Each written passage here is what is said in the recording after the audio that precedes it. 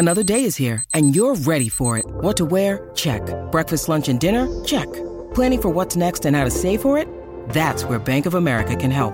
For your financial to-dos, Bank of America has experts ready to help get you closer to your goals. Get started at one of our local financial centers or 24/7 in our mobile banking app. Find a location near you at bankofamerica.com/talktous. What would you like the power to do? Mobile banking requires downloading the app and is only available for select devices. Message and data rates may apply. Bank of America N.A., member FDIC. From movie set to multiplex, it's the business of film with James Cameron Wilson. Frankly, my dear, I don't give a damn. Hey, Stella! If you build it, he will come. Here's Johnny. And here's James. I'm Simon Rose, but I'm introducing James Cameron Wilson because we're going to be looking at the UK cinema and how the box office has been going. I don't know if you've seen, James, but Cineworld is in desperate straits. A court has made a judgment against them for calling off a takeover bid, and people in the stock market are saying Cineworld is effectively worth nothing. The investors have no money, so goodness knows what that will mean for the future of the chain. I'm sure somebody will be operating it, but they are in desperate straits. But we are going to talk about the box office as it was last weekend. So what is top? Well, indeed, but I should mention one word which you may have heard of. Omicron, oh yes. Which has had a noticeable impact on the box office, which is down again another 15.7% from the previous weekend. And we've been seeing these dips for the last few weeks. But there is a new film at number one and a new film at number two, so it's not all bad. And we've got a very big film which opened yesterday.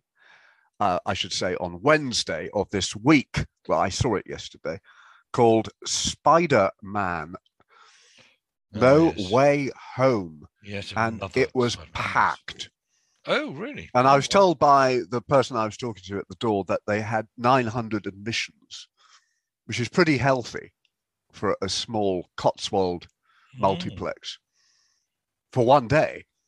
Wow. That is quite extraordinary. So we'll see that. In spite of Omicron. So you think, well, will they be counting all those in the weekend box office? We shall find out, I guess. But you've talked at length over the years about the way in which opening weekends can be massaged by films opening very early. Yeah. Well, I think Comscore, where we get our figures from, they will include the preview figures. Yeah. So it'll look very handsome indeed. Okay. And I was a bit disappointed because I think certainly on the other side of the Atlantic, there was feeling that this being a Steven Spielberg film at number one, it was going to do considerably better.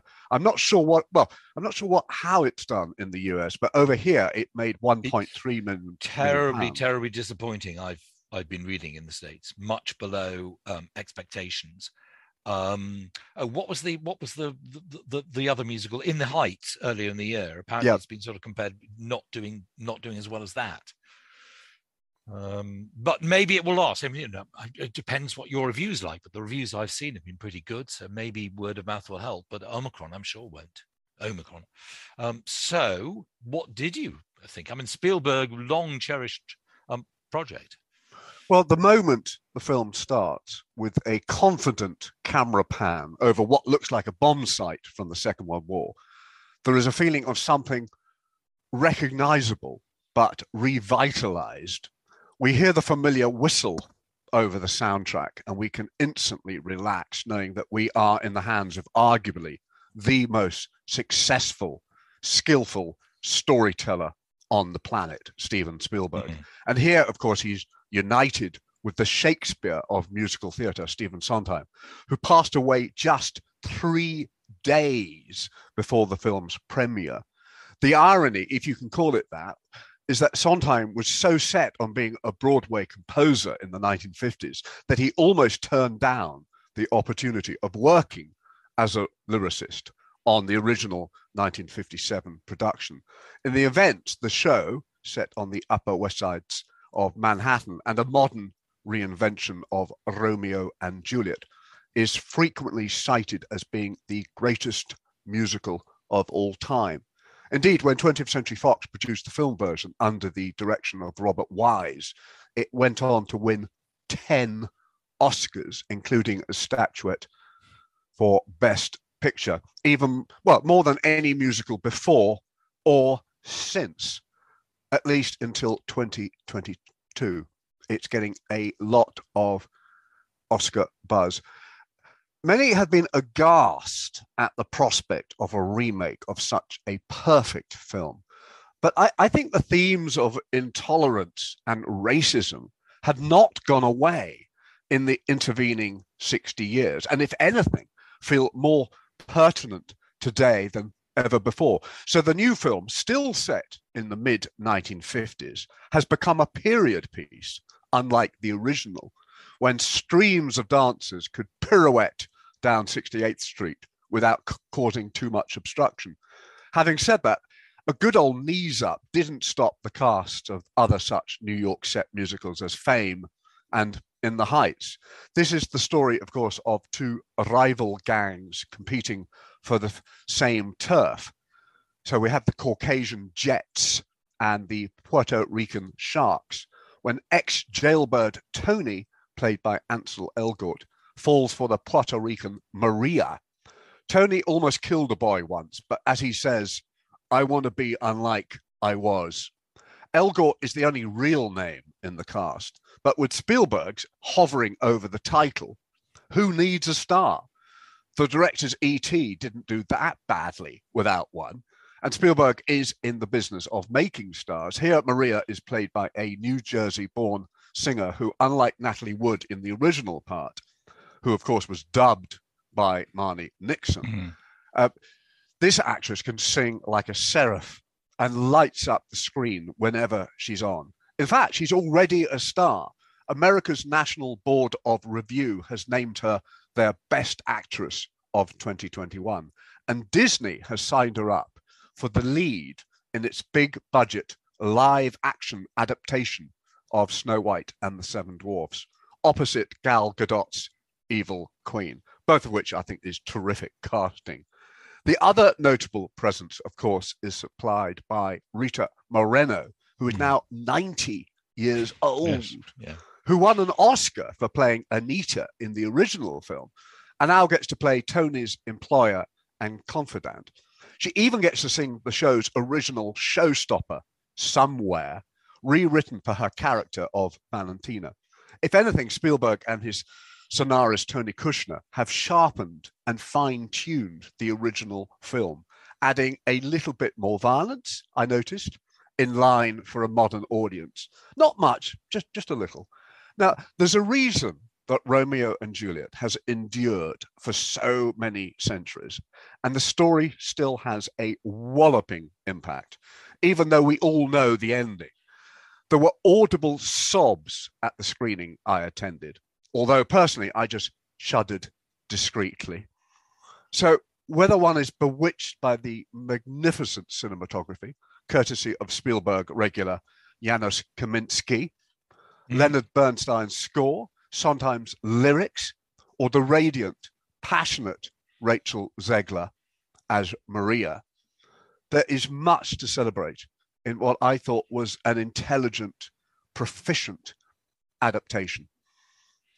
I was just looking at the numbers, and it took $10.6 million in its first weekend in North America, which apparently is considered pretty bad because In the Heights took 11.5, and that also opened on HBO Max at exactly the same time. Oh, so God, they're saying yes. that, West Side Story sort of done so much better. So we just have to hope maybe that Omicron vanishes very quickly and takings improve. I mean, I'm due to see it this coming weekend, but I know the other people in the party are already getting terribly nervous, so I just don't know if it's going to happen or not. I am keen to see it, James. I can't decide whether I should watch the original first or afterwards.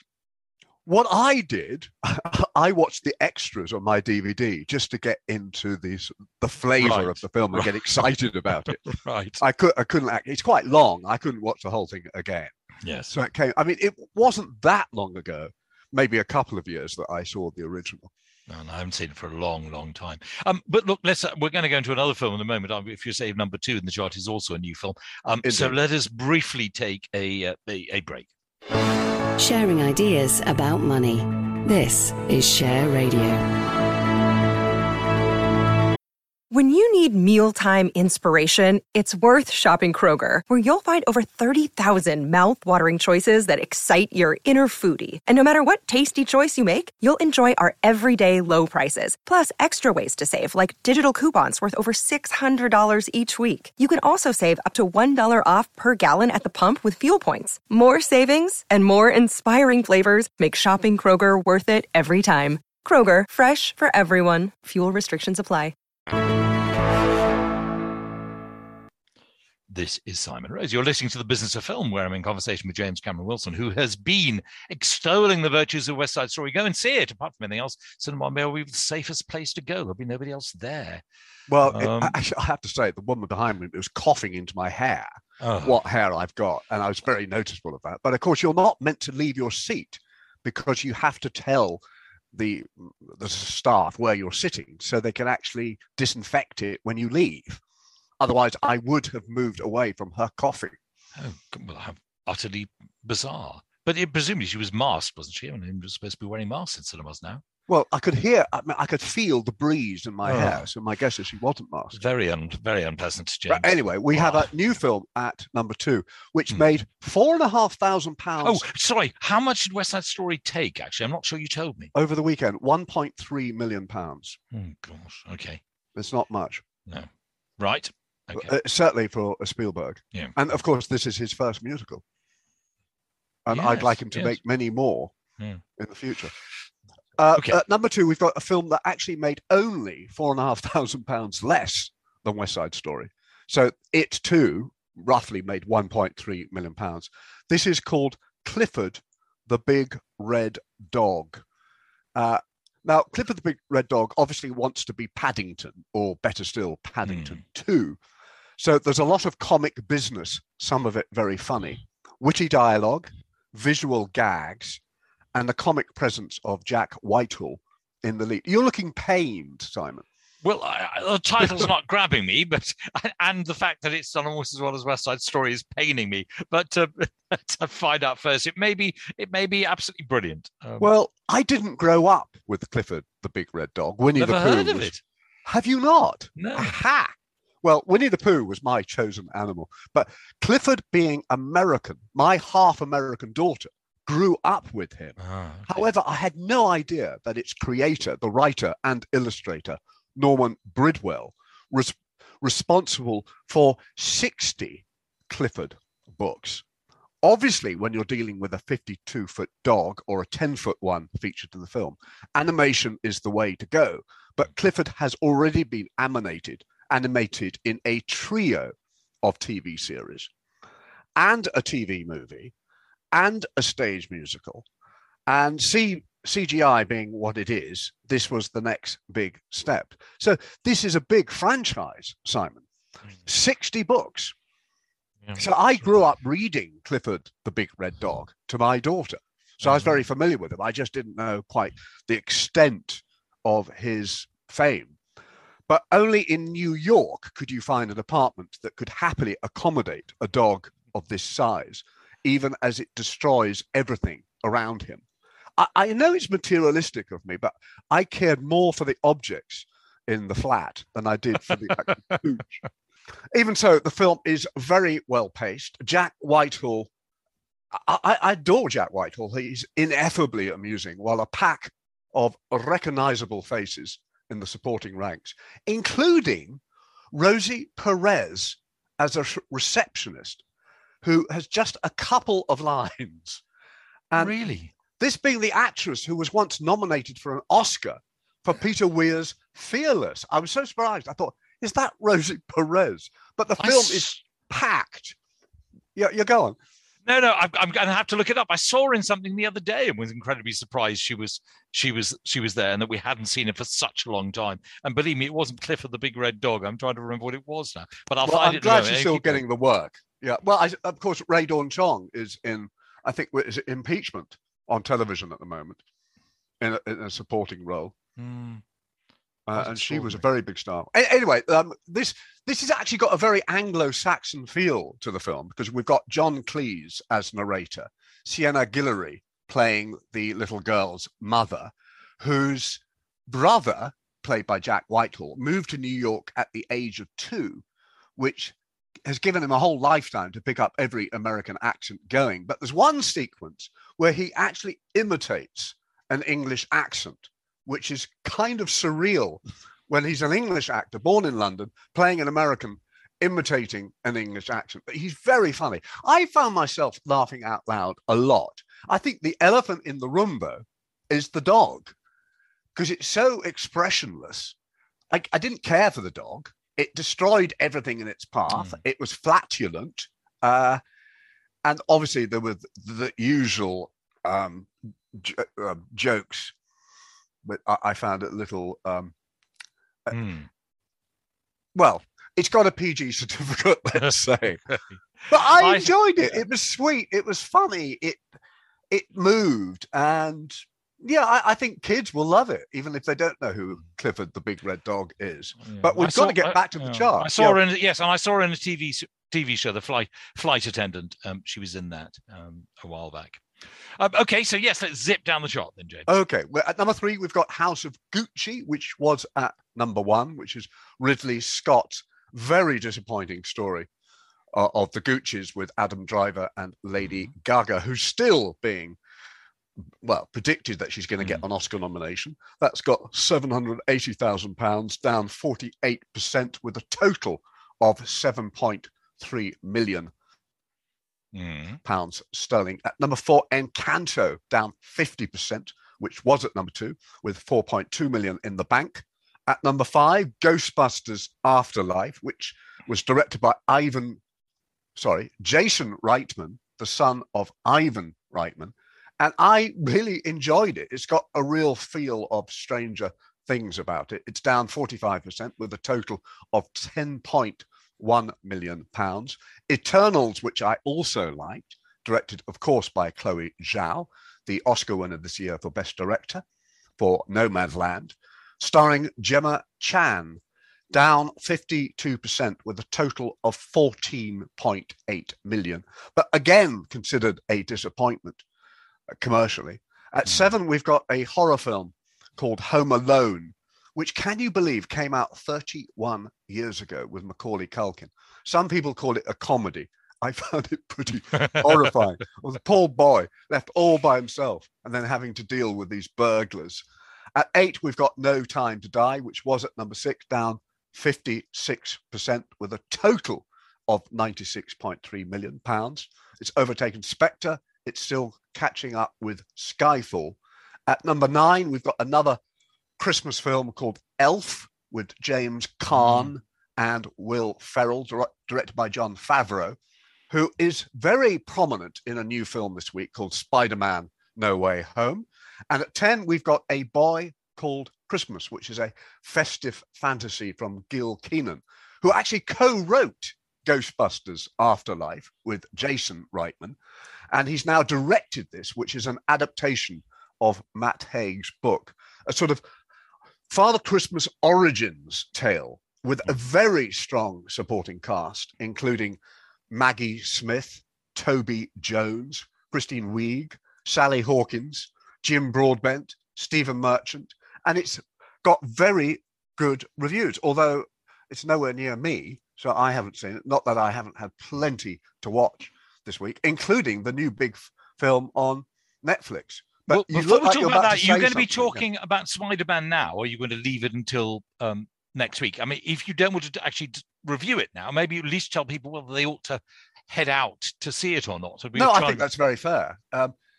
It is very long, but it doesn't feel long, which I think is a great thing. It's got as many surprises in it as No Time to Die. I did laugh out loud. I think it helps if you have a knowledge of the time-space continuum and quantum physics. It really does go above. As we all do. Yes. But, yeah. I just took it on trust, really, that what was happening was possible, with at least within the realms of the Marvel universe. Tom Holland as Spider-Man, I think, is probably one of the most likable and engaging superheroes that we have at the moment. I laughed, but ultimately, I think it is so complicated. There are so many characters and so many narrative trajectories that I wasn't confused. I think it's quite clear, but I didn't have that sense of exhilaration that you should get with the best superhero movies. There's some wonderful supporting turns. Jon Favreau is always good value as Happy, who crops up. And as I say, there are a lot of surprises. I could feel the love coming from the audience. As I say, it was packed when I saw intriguing. it. Okay, well, we'll review that properly. Let's review that indeed, properly next week. So there's a Netflix movie you want to talk about. Yeah, this is called The Unforgivable, which is starring Sandra Bullock, who also produced it, based on the 2009 three-part TV series starring Ciaran Jones and Peter Davison, which I never got to see. And I was totally gripped by this throughout, because I think themes of forgiveness and second chances just really shake me up. And I think we're all capable of doing terrible, terrible things in the right circumstances. And we see Sandra Bullock as Ruth, who is released from prison, having spent 20 years inside. And there's something odd with Sandra Bullock's face, which I suspect has something to do with Botox, which is a shame, because I think she gives a very good performance. But you care for her, and she's trying to do the right thing.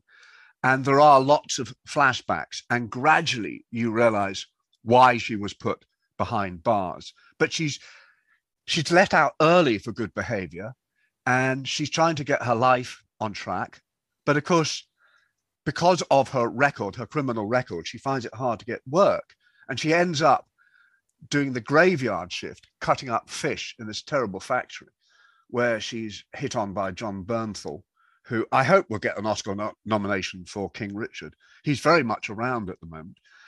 And then you realize that she's actually very talented as a carpenter.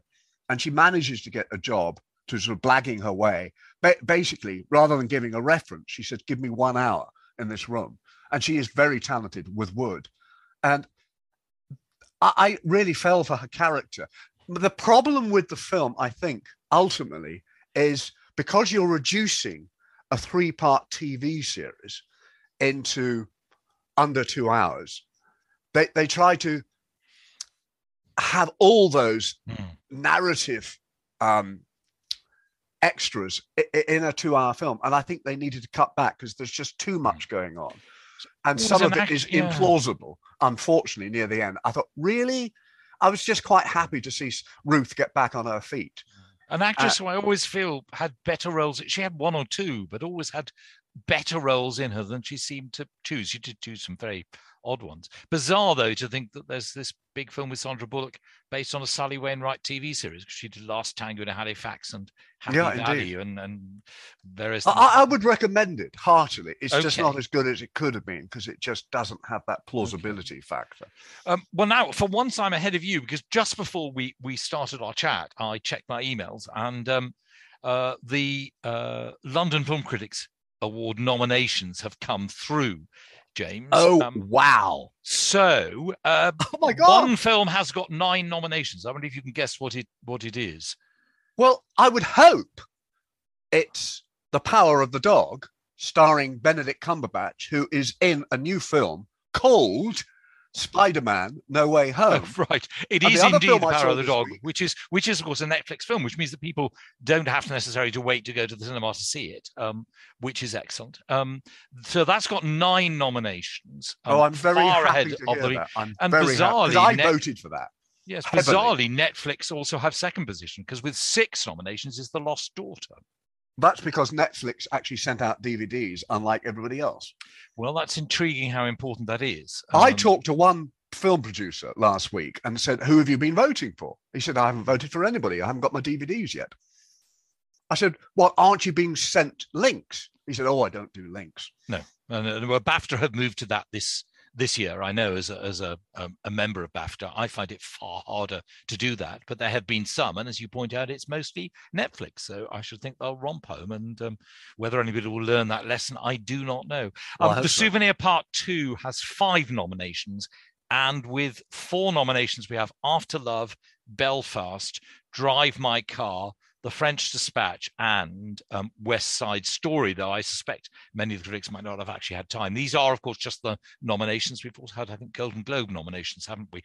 Shall I just read you very briefly the list of the films of the year? So these are the ones that the film critics will be voting on to see what the best film of the year is. And we have, again, West Side Story, Belfast, Drive My Car, Dune, Licorice Pizza, which I'm looking forward to, The Lost Daughter, Memoria, The Power of the Dog, of course, The Souvenir Part 2, and Titane, if that's how you pronounce it. So, James, I think that is intriguing as we get into the awards season. And it's just so interesting. I mean, for years, there were all these, big bashes. And then people said, well, you can't actually sort of, give people who are going to vote all this wonderful moolah and fantastic food and drink, but all it needs is to send a DVD instead of a screening link, and the chances are you're going to do much better in the awards. Can I just tell you my best actor and best actress very quick before we go? Yes. Okay. Yes. Benedict Cumberbatch, who's also in another amazing film, which is opening on, I think it's New Year's Day, called The Electrical Life of Louis Wayne, and Jessica Chastain for The Eyes of Tammy Faye. Okay. Best actress. James, thank you very much indeed. That's James Cameron Wilson. We will be back with more Business of Film at the same time next week. Well, a boy's best friend is his mother. Easy, miss. I've got you. You've got me. Who's got you? I am not an animal! Where the devil are my slippers?